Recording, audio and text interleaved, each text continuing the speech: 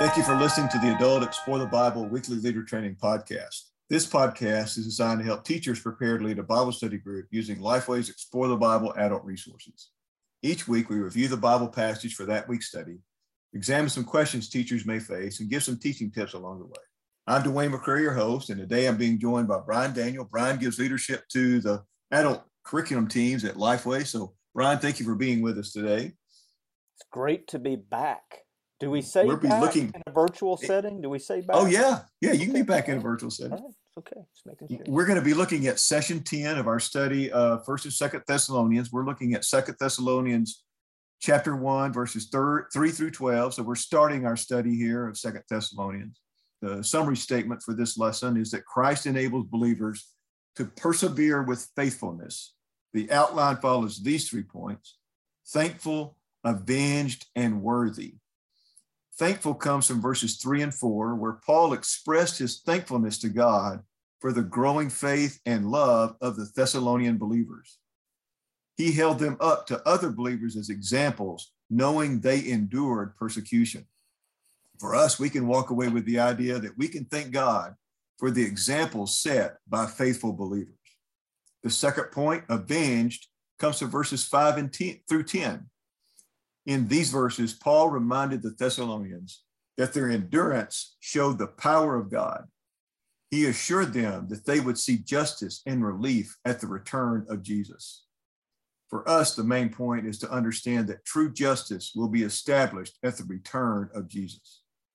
The last point, verses 11 and 12, we've entitled Worthy. In these verses, Paul shared his prayer that his readers would be worthy of Christ's calling and would bring honor to Jesus through their good works. The main point for us is that bringing honor to Jesus should be the goal of all believers. So we have some critical issues in this passage. We have the issue of real persecution, or the role of persecution, justice, and judgment. One of the things that keeps coming up here, Brian, in these verses, and it's in verse 5, it's in verse 11, he talks about being worthy.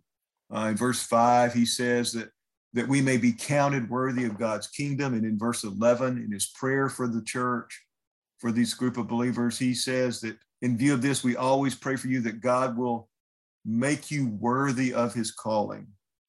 How should we avoid the teaching that we might deserve persecution and that somehow that persecution makes us worthy? And if we haven't been persecuted, we're not worthy, or should we avoid that conversation in our group time? Dwayne, don't you think that we have to account for this kind of thing? And it does, to some extent, roll up under the broader category of, I've heard it articulated as good things happening to bad people and bad things happening to good people. I mean, don't we? You have to account for it, I think, in any such discussion, because I think that's the practical question that's on everybody's mind. Well, and these folks were being persecuted. They were enduring lots of stuff. So it makes sense that Paul would address them this way. One of my favorite books I've read is A Call to Spiritual Reformation. It's written by D.A. Carson. I think it's been re-released under Praying with Paul, which is the new title.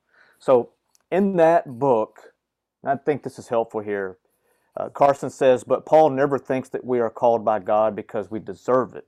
How could he? He knew that it was while he was busily persecuting the church and trying to destroy it that God intervened and called him by his grace. So Paul is not here praying that the Thessalonians might somehow become worthy enough to be called.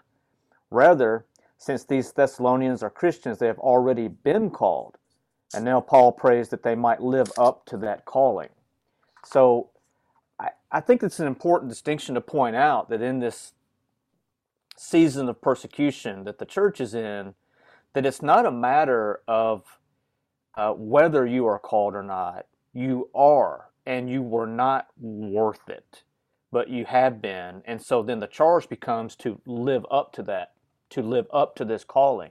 And so what does that mean? Well, Dwayne, it cannot mean anything less than we should become increasingly holy, self-denying, loving, full of integrity, steeped in the knowledge of God and his word, delighted to trust and obey our Heavenly Father. So I don't know just in terms of like answering the question, but in terms of the group discussion, that's where I would steer the conversation is more in a matter of let's let's not skirt the matter of persecution and what that means in our discipleship and our calling, but let's rather look at what it means to be called and live up to that calling, because you've been called out of a prior life and into a new life.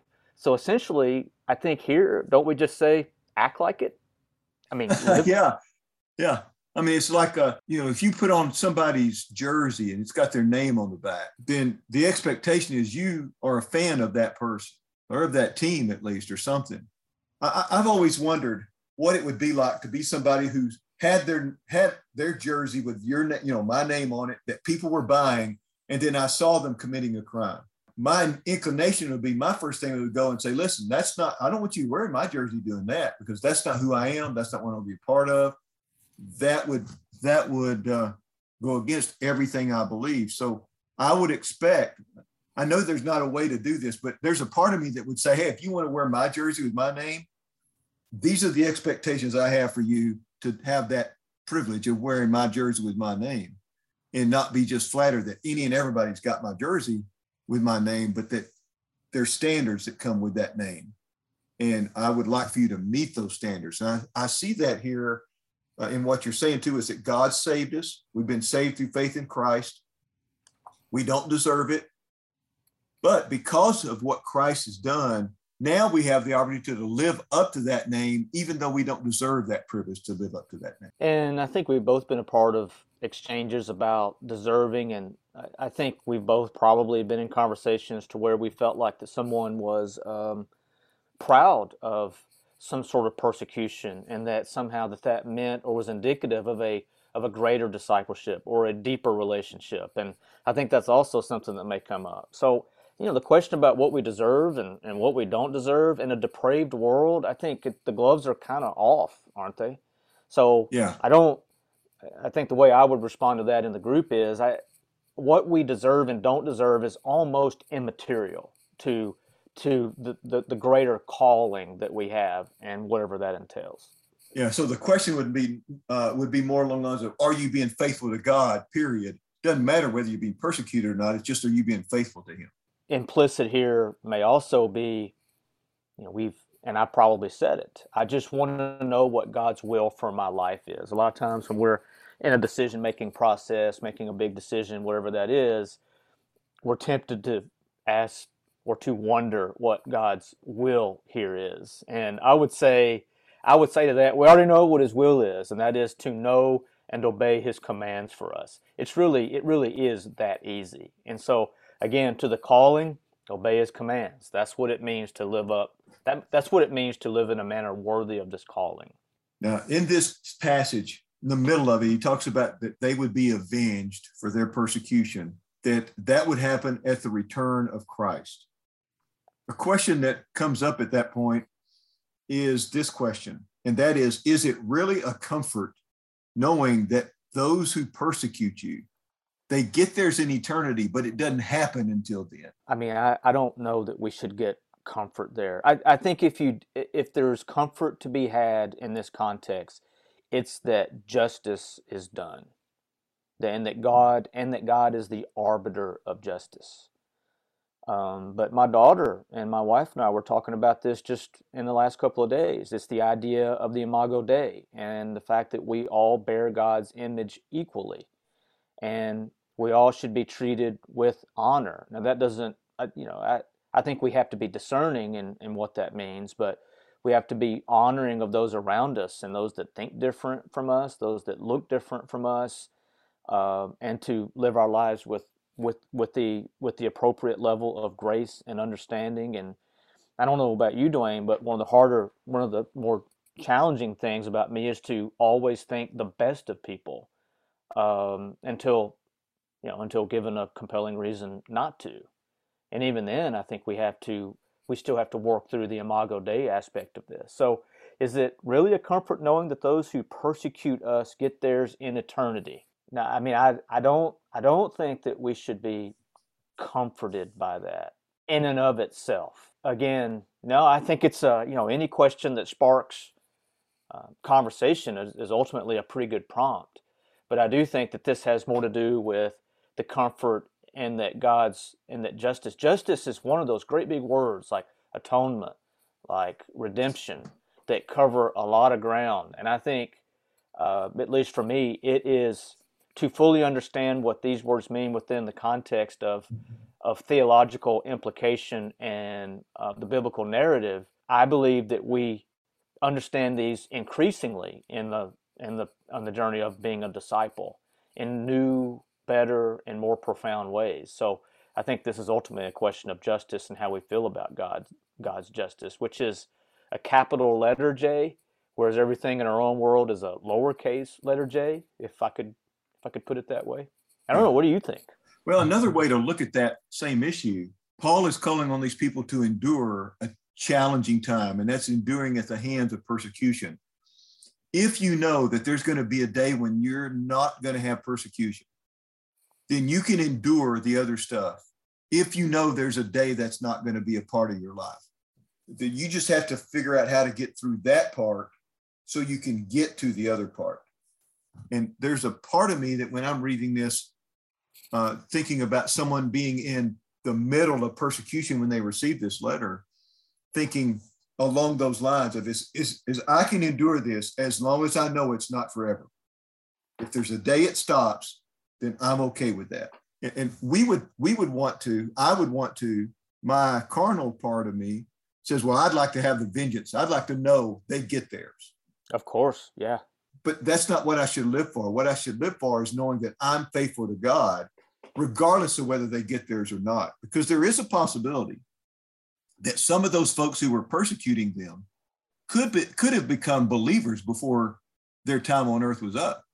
So I may be sitting here thinking, I can hardly wait for the day you get yours, and miss the opportunity to share the gospel with that person and for them to become a brother in Christ. And then I get to heaven and I'm disappointed because they're standing there with me because they accepted Christ, even though that's somebody who's persecuted me. I had a conversation with someone the other day about this scenario. Paul walks into heaven.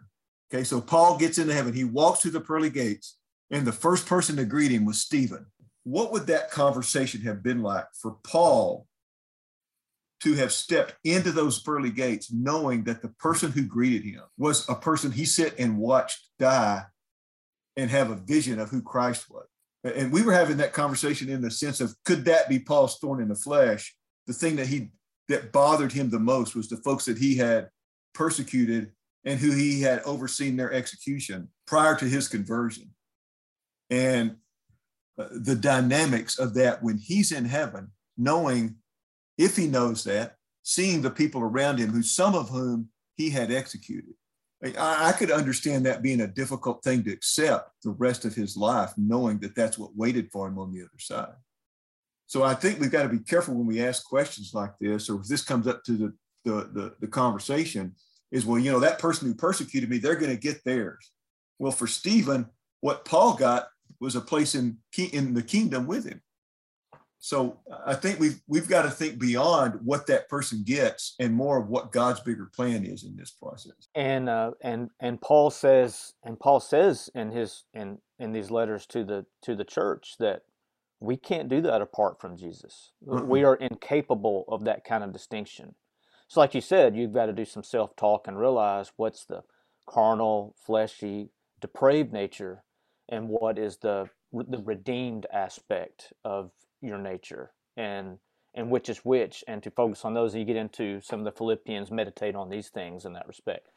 But our text is 2 Thessalonians 1, 3 through 12, and if you look at that verse at the last verse, so that the name of our Lord Jesus may be glorified in you, and you in him, according to the grace of our God and the Lord Jesus Christ. In the end, it's about finishing the race well.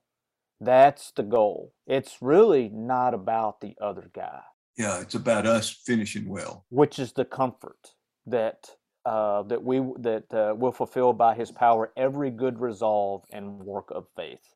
That's the way verse 11 ends. So I think it's a really good discussion, and I would encourage everyone to be honest. As the group leader, I would say, all right, let's be honest here. let's not give our patented answers. Let's talk about how we really feel, because we've all been there. It's a tough ask. It's a very Yeah. tough ask. This is the second letter to the Thessalonians. We've been spending the past 2 months looking at the first letter, and now we've come to the second letter. We've got some of the same themes. We're going to see the issue of the second coming come up, the day of the Lord, dealing with persecution like we see here in this passage. Why a second letter to this church in Thessalonica? And how is it different from the first one? Is it different? For whatever reason, I love these kinds of conversations. I know they're academic. I know they're scholarly. In the end, those conversations are not quite as transformational, or maybe not transformational at all, as some of the more emotive and provocative questions. But it's one of the questions that the scholars have asked over the centuries, is when you compare these two letters. And so clearly, First Thessalonians is written in a time expecting Jesus' return, the Parousia, at any time. And that's an indicative of most Pauline writing, right? So the question is, how soon, and I think you, Dwayne, you would argue for a pretty soon writing, or is that the right way to put this? Within a year. Yeah, a fairly quick writing of the second letter after the first one. And I think that's some of the debate. I think most people land there, but there are some scholarly circles that think it was a bit longer. So, but the second one was clearly written at a time to where the Parousia was not quite as imminent, or the feeling was, or he's writing it, and I think this is the more popular view, is that he's writing this as oh, no, no, no, I think you misunderstood some of the intent of the first letter. You need to get settled in. This is something you're going to have to endure.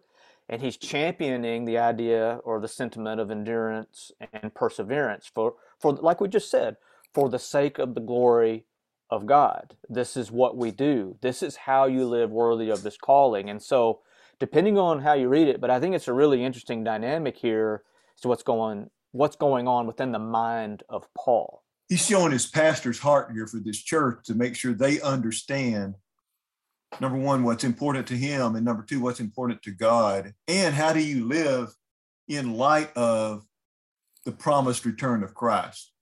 You know he's coming back, and it could be any moment. So does that give you the freedom to just blow off everything in life and not do anything? Does that change what you do today and tomorrow, where hey, I'm gonna put everything on the credit card and I don't have to worry about it, because well, he's coming back tomorrow, and I don't have to worry about it. I see tendencies of ourselves in this too, where we need to study First Thessalonians, think about what questions we would have from it, and then look at how we find those answers in Second Thessalonians, because they're probably going to be there, because they're the same questions the Thessalonians had in response to what he saw in First Thessalonians. Apparently, the church is doing a lot of things right, because he's very commending of them. And so you look at this second letter, and Dwayne, I would ask you, I mean, is it more corrective? Is it more corrective, meaning I'm coming in behind my first letter just to be sure that there is the rightful understanding? Is it more of a sequel, to where it is a follow-up, or is it purely a standalone? I think it's important as you take on this study, as you move from First Thessalonians to Second Thessalonians, that you have understanding of what you're engaging in terms of the context. And those are the three options you would see. I don't know that Paul intended to write a second letter. So the third option for me is out. So he either did it in response to or as a sequel. And you could argue either way because the themes are so similar. I would think, obviously, based on what you and I've talked about before, is that this is a response to, and it'd be similar to someone teaching something, and then someone comes up to you after class and says, well, here's what I heard. So in the next class period, you say, well, we're going to revisit what we did last week, because we've got to clarify some things that I just may not have expressed as clearly, or you may have heard different, or somebody else came in and messed with you, which is what most people think. Somebody came in and messed with them and tried to confuse them. And Paul was trying to fix what was being falsely taught to them. But not getting too much into the weeds of church history, but not to the extent of the church at Corinth in that respect. Yeah. The church at Corinth had much more major issues. Whereas what, Dwayne, I think what you're saying here is this would have been something that would have made its way back to Paul, and it would have prompted just a reaction. But that's why this is so much different than some of the letters to the church at Corinth. Let me put it that way. Or like the letters to Timothy. Those are very different too in their scope and what he's trying to address. They feel like one's not a sequel to the other, or anticipating the other. While in this one, you can see how the response would be there because of that. One thing that I'm going to do with this particular lesson is, since this is going to be May 8th, the suggested use date, it's close to graduation for a lot of people. The class I teach at my church, where is almost everybody in the group is 50-year-old. We've got somebody in college or somebody in maybe in high school. We're going to look at the idea of what it takes to celebrate graduation, coming to the end of something like that, because we know there's going to be some opportunities in my class, there'll be some opportunities for kids to celebrate their completion of their education, or part of their education, and the celebration involved with that, and the joy of coming to the end of knowing you endured that. And for some people, that piece of paper put in their hand means something different than it does for the person behind it. They may have had more struggles, they may have more challenges. It's the same piece of paper, but it has marked significance that's different from one person to another. And use that then to transition into this conversation. We're being asked to be worthy, but that badge of worthy has different significance for different people because of what they were called or asked to do as a part of being worthy. Their obedience required a little bit different something than this other person. This person may view this person's obedience one way, but this person may view the other person's obedience in a different way. Both of them are equal in that they obeyed, but they have a different character when they're handed that certificate that says you were worthy. And so for me, that's the way I'm going to introduce this lesson for us to think through. It's a way to bring it into a little bit of the time period where we are with graduation right here upon us, and to have that kind of conversation with the group that I lead. So that's one idea I have for how I'm going to introduce this class or this session. It's a little bit different than what's in the book, but it's a good way for me to tie it into what's happening. Are there any other key ideas, thoughts you would share about this passage, Brian, before we go?